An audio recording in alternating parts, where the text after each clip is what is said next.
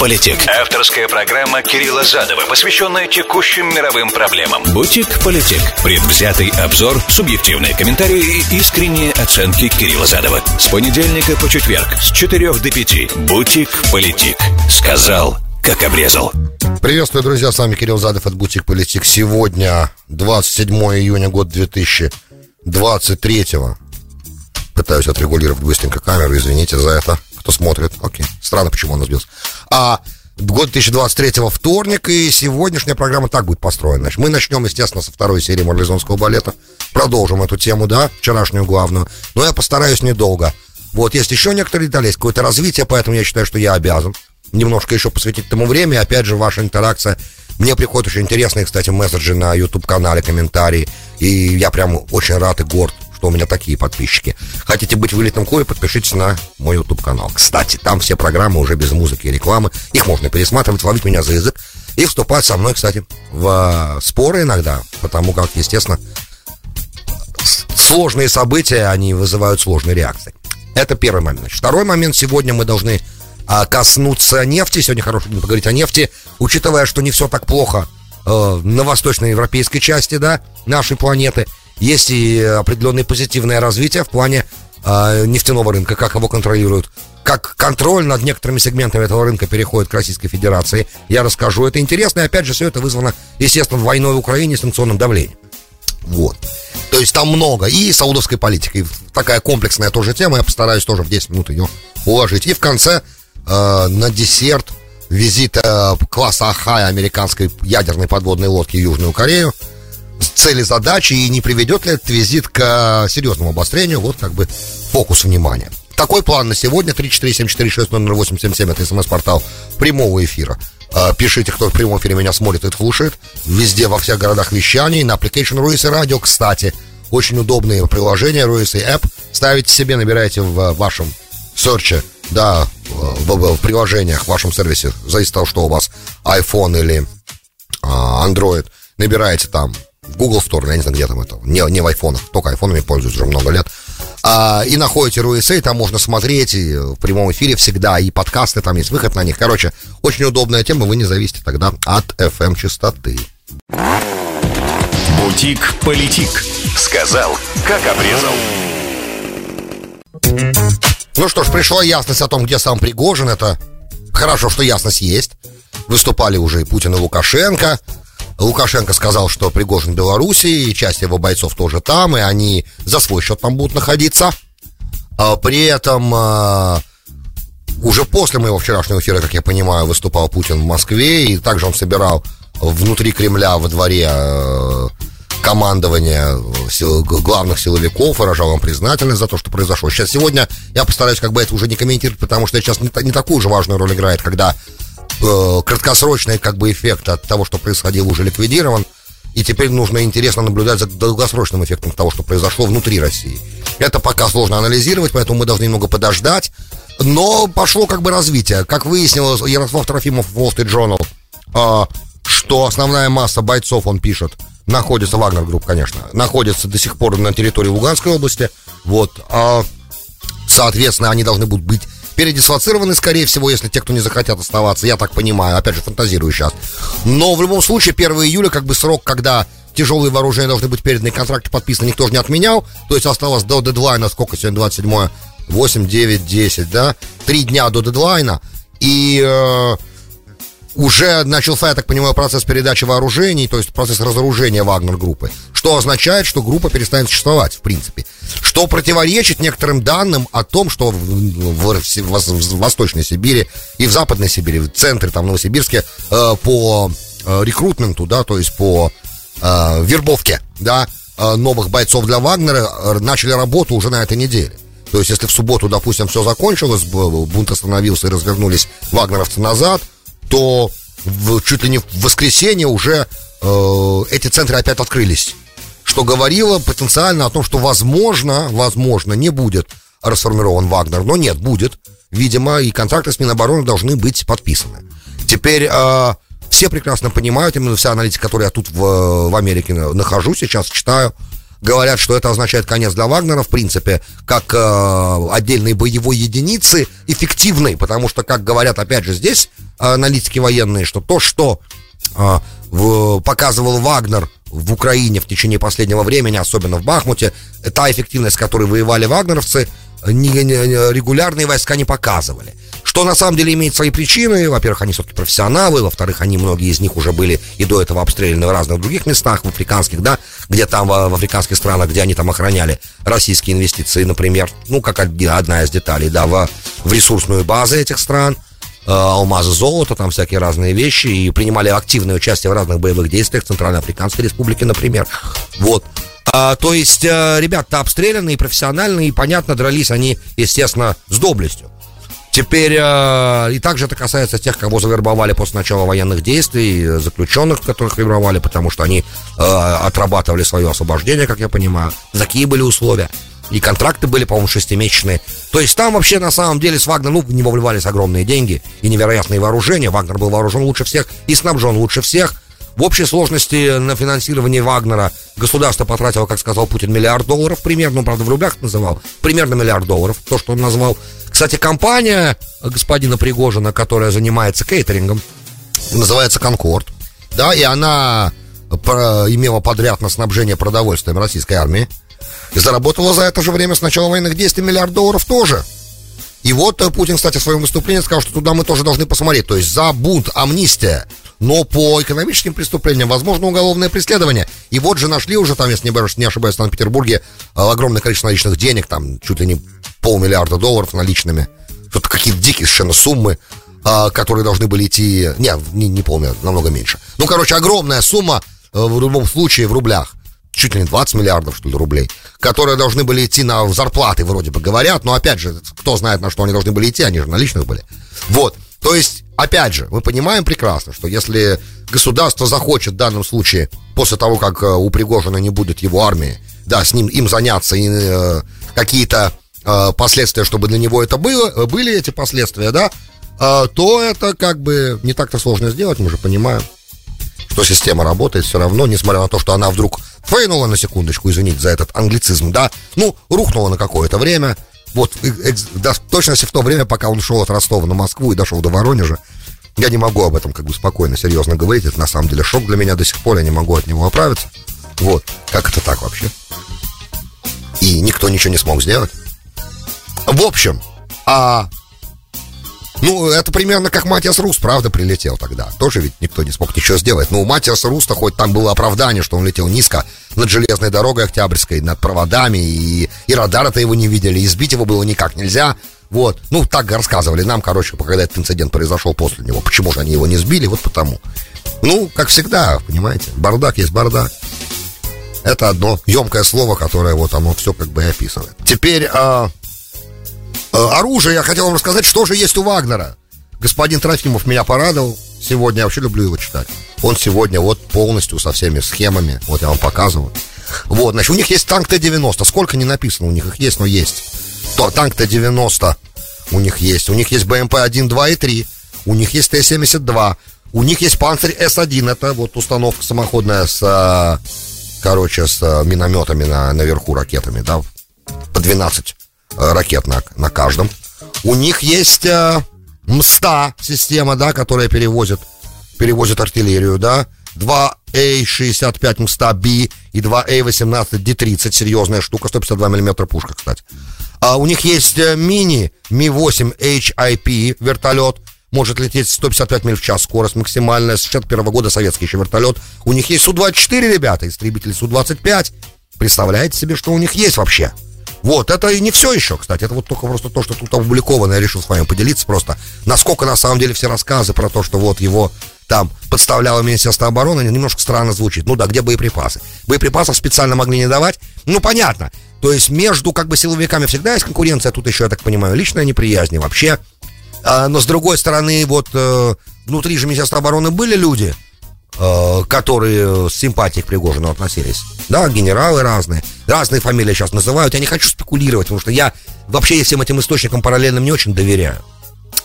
Теперь в краткосрочных последствиях те офицеры, тот телеграм-канал, например, который имеет 400 тысяч сабскрайберов, называется он «Истребитель-бомбардировщик», по-моему, это телеграм-канал.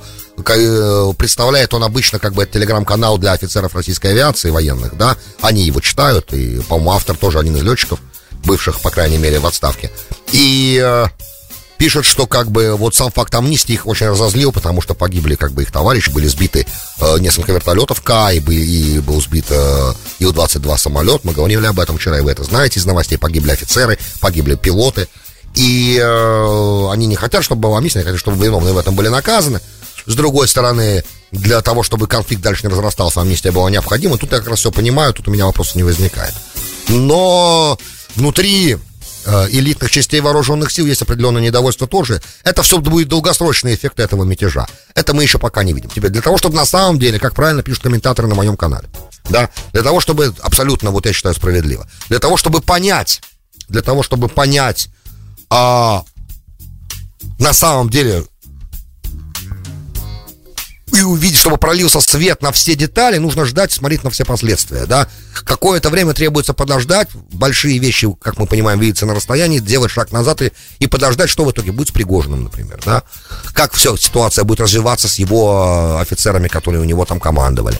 Что вообще будет с людьми, которые были в Вагнере, какое к ним будет отношение. Одно из важных, кстати, последствий, чуть не забыл, это то, что теперь российская Росгвардия получает все это. Да, я так понимаю, что все это оружие, большая часть этого оружия будет передана Росгвардии.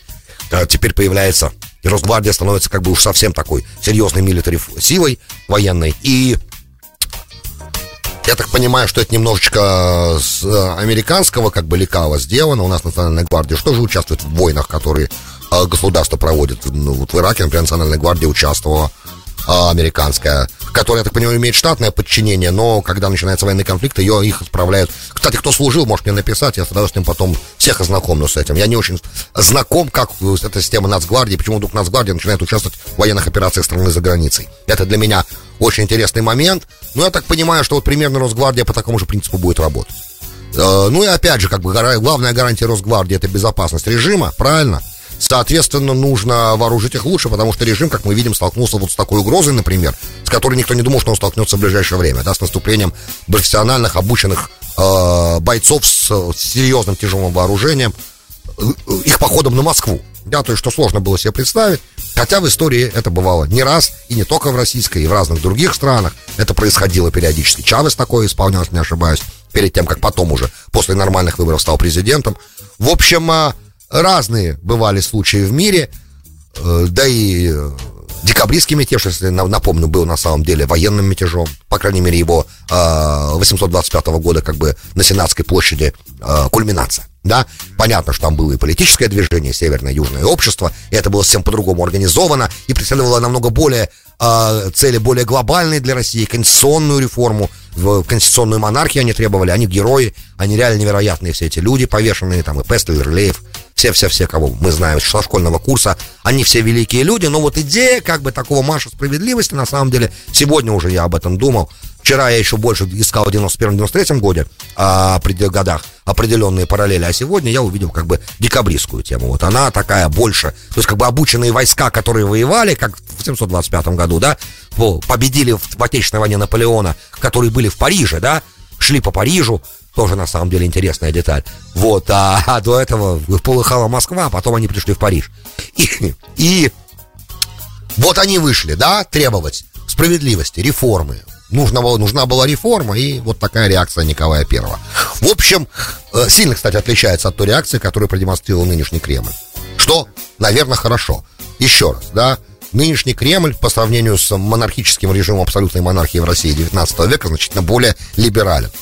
Опять же, я уже не говорю про то, как все это начиналось в 2000 году. Я имею в виду правление Путина как президента. Начиналось либерально. И в экономике, и были определенные... Ну, это не разговор сегодняшней программы. Короче, вот то, что я хотел сказать.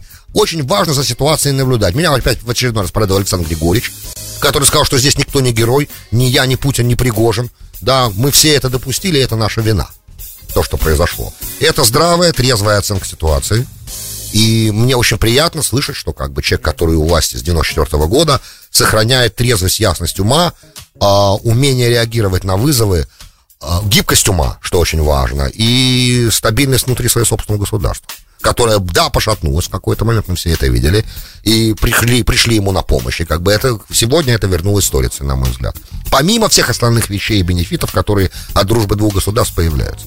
Вот. При этом понятно, что есть определенная непростая динамика в отношениях между Лукашенко и Путиным, есть сложная сама ситуация, она как бы понятна, и братская любовь, и единое государство, и многие вещи, и общая граница, и там много чего есть, но есть непростая динамика и в отношениях, и просто я думаю, что вот после этих событий, да, вот таких, которые обычно же, да, государства ведут себя рационально, но между лидерами все равно личный фактор очень большое оказывает влияние на эти отношения, личностный фактор. Вот между Путиным и Эрдоганом есть такая механика, да, такая динамика, потому что, на мой взгляд, Эрдоган обязан Путину жизнью, например, да, после того мятежа 16 года лета, да. Так же, я думаю, что Лукашенко обязан Путину, и так, мне кажется, теперь Путин обязан Лукашенко тем, что благодаря его усилиям, опять же, если смотреть на всю эту ситуацию, исходя из того, что мы видели, и то, что мы слышали. Не то, что мы думаем, и не то, что мы пытаемся выстроить какие-то параллельные теории тому и объяснения, как это все произошло, и почему, и кому выгодно, и как, что в итоге, мы увидим чуть позже. Может быть, какие-то из этих теорий, да, сработают. Но в любом случае, сам факт того, что вот есть такая вот динамика отношений, и она укрепляется, да, это на самом деле, на мой взгляд, подобные вещи, они помогают развитию более стабильной системы. В данном случае хотя бы в Евразии, да, наверное. Есть еще некоторые моменты. Теперь давайте перейдем на следующую тему. Эта вот тема еще будет продолжаться, мы будем к ней постоянно возвращаться. Слишком большое событие, чтобы его так просто ставить дальше на самотек. Мы будем касаться этого постоянно. И будем видеть последствия, естественно. Это долгая история. Теперь сразу после мятежа, точнее официальных объявлений о том, что все, война не состоялась гражданская, были звонки, МБС не звонил, насколько я помню, но был разговор и с Раисией, президентом Ирана, и был разговор с эмиром Катара, и то есть определенные ближневосточные действия пошли, да, то есть как бы главы монархии залива хотели быть уверенными в том, что как бы статус-кво сохраняется, и он, да, сохраняется. И у этого есть тоже и свои причины, потому что ОПЕК+, на самом деле, само это соглашение, которое достаточно долго помогало поддерживать стабильность на рынках тоже, нельзя это сбрасывать со счета, это соглашение ОПЕК+, где саудиты плюс Россия, да, то есть ОПЕК плюс Россия, оно очень зависит от того, как бы кто остается у власти и какая внешняя политика государства, которая в нем плюс, да.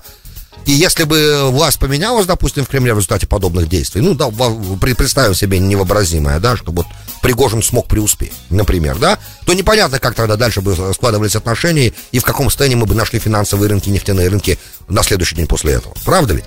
Поэтому, естественно, все эти звонки произошли, все эти разговоры произошли, и тот новый тренд появляется, как бы к этому шло, но теперь это стало более явно. Это было понятно, что Россия из-за санкций будет искать другие способы продажи своих нефтепродуктов, нефти в основном, да.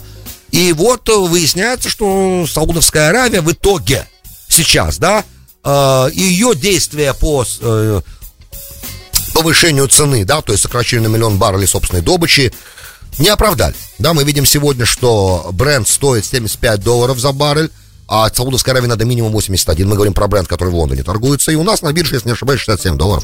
Что совсем не отвечает саудовским планам.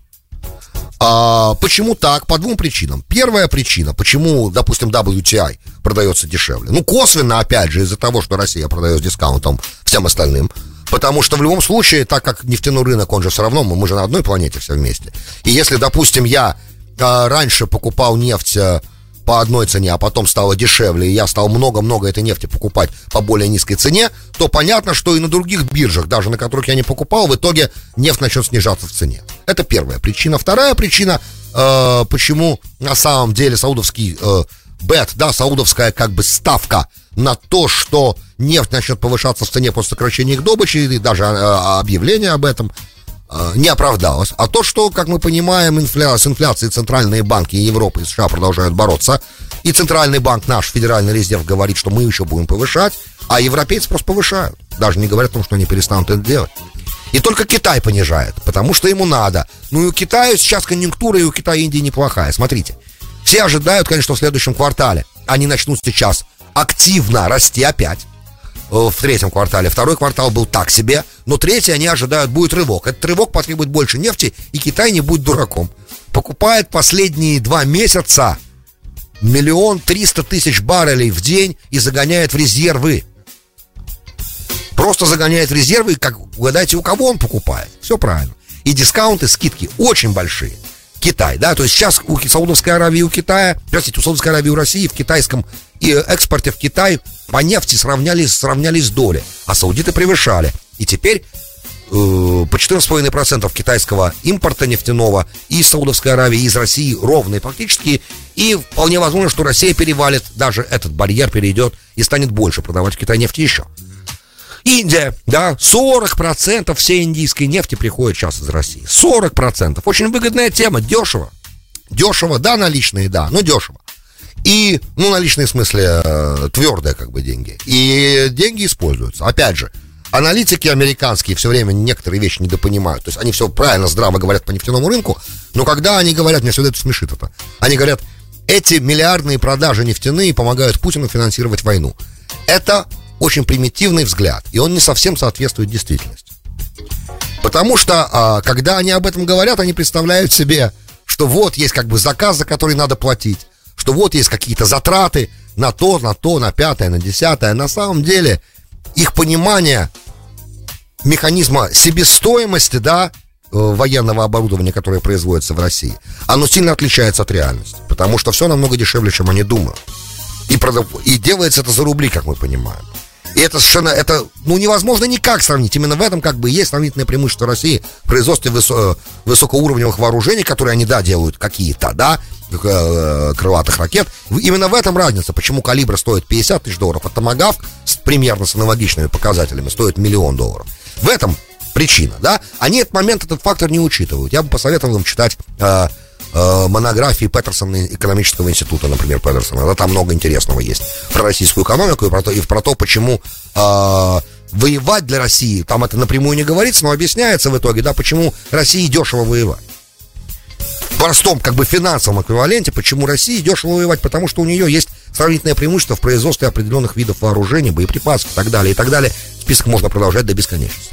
Я к тому, что эти миллиарды помогают держать бюджет, помогают совершать определенные закупки, помогают иметь маневр. Но прямо сказать, что они прям так напрямую финансируют войну, это не соответствует действительности, на мой взгляд. Потому что бюджет формируется не только из экспорта, там много и есть налоговые поступления. Короче, это, опять же, рубль остается как бы на сегодняшний день с конвертируемой валютой, и вывозка капитала, как я понимаю, из России не закрыт. То есть при этом те, кто торгуют с Россией, торгуют в России, могут продолжать это делать и продолжать инвестиции, кто не боится, да. Страны третьего мира и игроки третьего мира, у которых есть деньги для инвестиций, Китай, Индия и другие страны, они могут себе это позволять, потому что они же никак не сталкиваются с, по крайней мере, смотря в какое направление это делать. Я, кстати, не знаю, мне нужна информация, чтобы более правильно дать прогноз и оценить более честно ситуацию. Надо бы видеть экономическую информацию о том, с 24 февраля 2022 года, насколько инвестиции в Россию, иностранные прямые инвестиции в Россию упали. У меня нет этой информации пока. Попробую раздобыть, тогда поговорим уже про экономику дальше. Это правда, что царь порабощается полем, и экономика играет в самую важную роль в определении внешнеполитических целей и задач. Но, опять же, существуют некоторые внешнеполитические цели и задачи, которые намного больше, чем деньги.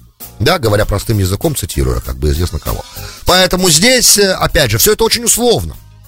Очень условно, чтобы нефтяные продажи, они помогают финансировать войну. С другой стороны, мне больше интересно, как саудитов с Россией вот этот вот пакт, ОПЕК+, как долго он будет держаться, если цена на нефть не пойдет дальше вверх. Вот это интрига.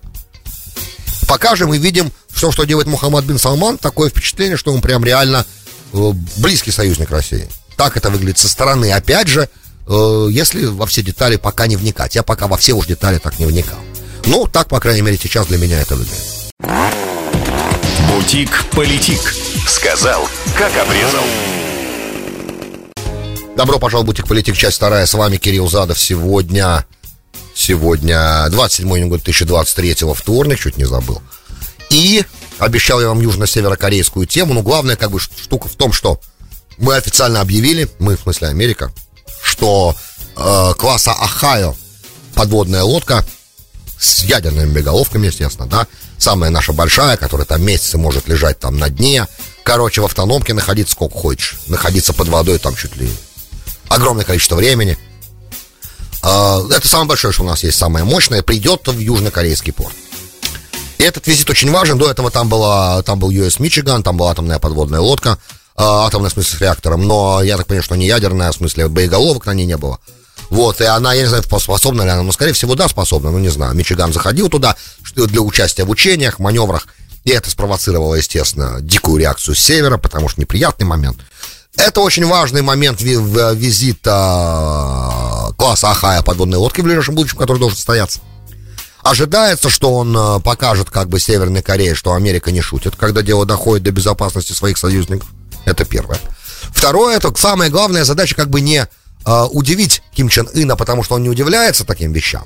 С другой стороны, для него это подарок, такой визит подводной лодки, понятно, что не с военными целями, а с демонстрационными. Ему очень удобно показывать своей нации на севере, да, полуострова, что, ребят, то, что мы вкладываем огромные ресурсы в производство ядерного оружия, это на самом деле имеет причину. Вот же нам угрожают. Посмотрите, они уже обнаглели и привезли сюда даже атомную подводную ядерную с боеголовками. Ядерные боеголовки уже привезли в Южную Корею сейчас. И это вот, как бы, скорее всего, спровоцирует новые тесты, запуски, которых пару месяцев не было, потом было много разных. Мы об этом рассказывали, недели две, по-моему, назад была эта тема, и в программе она звучала.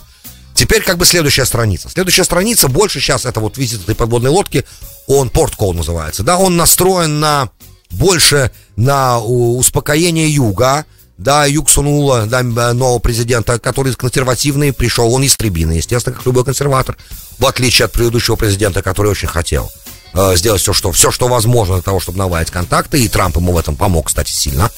Вот, но теперь Йон Сук Ул, он сделал больше упор на Америку, естественно, на Вашингтон и на Токио. С Китаем там как бы другая немножко история. Но в любом случае он больше уперся в западных и дальневосточных партнеров традиционных Южной Кореи и хочет с ними отношения как бы развивать и дальше. Опять же, помним, что у Южной Кореи, как и у Северной, есть общая проблема с Японией. Вот, это тоже такая динамика подспудная, которая все время влияет. Но так как все-таки нынешний премьер-министр Кишида не ходит ежегодно на военный мемориал памяти офицеров, погибших японских во Второй мировой войне, то, в принципе, поводов для скандала особых таких провокаций прям совсем нету. То, что было, как бы, провокации все время. Теперь, так как Южная Корея подписала с США соглашение, по которым теперь Южная Корея станет частью команды планирования в случае применения Северной Кореи ядерного оружия против Южной. Самое главное, как бы, чтобы их успокоить, что Америка должна сделать так, чтобы показать, что вот да, мы имеем это в виду, когда мы подписывали документ и соглашались, что вы будете частью планирования всего, да, всех вариантов сценариев, всех сценариев, которые возможны, которые можно продумать в случае применения Северной Кореи ядерного оружия против Южной Кореи, как отвечать, а там много вопросов, отвечать ли ядерным оружием американцам, либо конвенциональным оружием, потому что, как сказал президент Южной Кореи, если вдруг против меня применят, против моей нации, применят ядерное оружие, радиоактивное, да, то есть превратят половину южного полуострова в радиоактивную зону, означает ли это, что я захочу в ответ превратить радиоактивную зону в верхнюю часть полуострова, что, кстати, очень интересная линия размышлений, учитывая, что это как бы один народ, просто разделенный гражданской войной 50-го года, 52-го, да, на две части, но на самом деле люди-то одна нация совсем, и родственные связи, и контакты, когда они есть, да, когда они разрешаются, они проходят, и мечтает нация об объединении, да, так же, ведь объединились за последние 40 лет несколько так разделенных войной наций, немцы объединились, Йемен объединился, правда, это чуть было не развалилось объединение, и сейчас там вообще не понять, черти что поймет, черт-то разберешь, что там происходит, да, но при этом, Корея-то до сих пор нет, и понятно, что там же у них есть министерство по объединению в Южной Корее, и эти вопросы же тоже обсуждались, и Северная Корея, пока Трамп был, пока был мораторий на испытания, на все испытания, шли разговоры, и было несколько раундов американо-северокорейских переговоров, и было множество раундов телефонных созвонов между президентом Южной Кореи и Северной, и контакты гуманитарные расширялись. Много чего произошло за те 4 года, что Трамп был в офисе, за 3, по крайней мере, последних. Сейчас же все это остановлено, но тема же никуда не ушла. Корейцы же хотят объединяться, правильно? И теоретически, если бы Но это, мы понимаем, что в реальном мире это невозможно, по крайней мере, на этой вахте сегодня, президентов, которые сегодня есть. Но теоретически, наверное, все возможно. В общем и целом, ситуация развивается. Сказать, что она развивается в сторону успокоения, не могу. Попытки наши через Совет Безопасности надавить на Ким Чен Ына, чтобы испытаний больше не было, и вообще как-то усилить давление на Северную Корею, оказались абсолютно безрезультатными из-за позиции Китая и России. Удивительно, почему, не правда ли? Вот, почему так Китай и Россия реагируют. И так уже не хочет поддержать Соединенные Штаты в их антисеверокорейском драйве. И до сих пор никто вслух не произносит в нашем американском истеблишменте, что неплохо было бы как бы начать нормальный диалог. Нет. Это пора стоит. Поэтому мы будем продолжать делать все, что от нас зависит, чтобы ее игнорировать, чтобы не было нормальных отношений, чтобы не снять атмосферу напряженности, чтобы не создавать атмосферу попыток выстраивания доверия, да, между сторонами, чтобы потом можно было перейти к конструктивному диалогу опять. Мы же не планируем, нам не надо. Нет. Мы думаем, что мы будем продолжать давление, и в итоге оно же само как-нибудь разрулится. Или приведет к военному конфликту, не дай бог. А там совсем непонятно, каковы будут его результаты, в принципе, какие могут у него быть последствия. Никому об этом думать не хочется сейчас, правильно? Зачем, когда это такая долгая игра? Никто в ближайшее время не ожидает никакого обострения. И можно продолжать как бы эскалацию, продолжать медленную такую на тихом огне конфронтацию. Зачем это надо, правильно? Ну ничего, что нация разделена на две, под 100 миллионов корейцев в мире, правда, и они из-за этого как бы страдают. Ничего страшного, что очаг невероятной напряженности существует, что Северная Корея полностью исключена из нормальной мировой торговли, например. Ничего страшного, правда, люди голодают из-за этого. Ну а нам-то что, нам с этого ни тепло, ни холодно, правда? Друзья, большое спасибо, что были со мной. С вами был Кирилл Задов. Вы слушали «Бутик Политик». До встречи завтра. Надеюсь, что ближайшие сутки не принесут нам никаких прям экстренных вещей. «Бутик Политик». Сказал, как обрезал.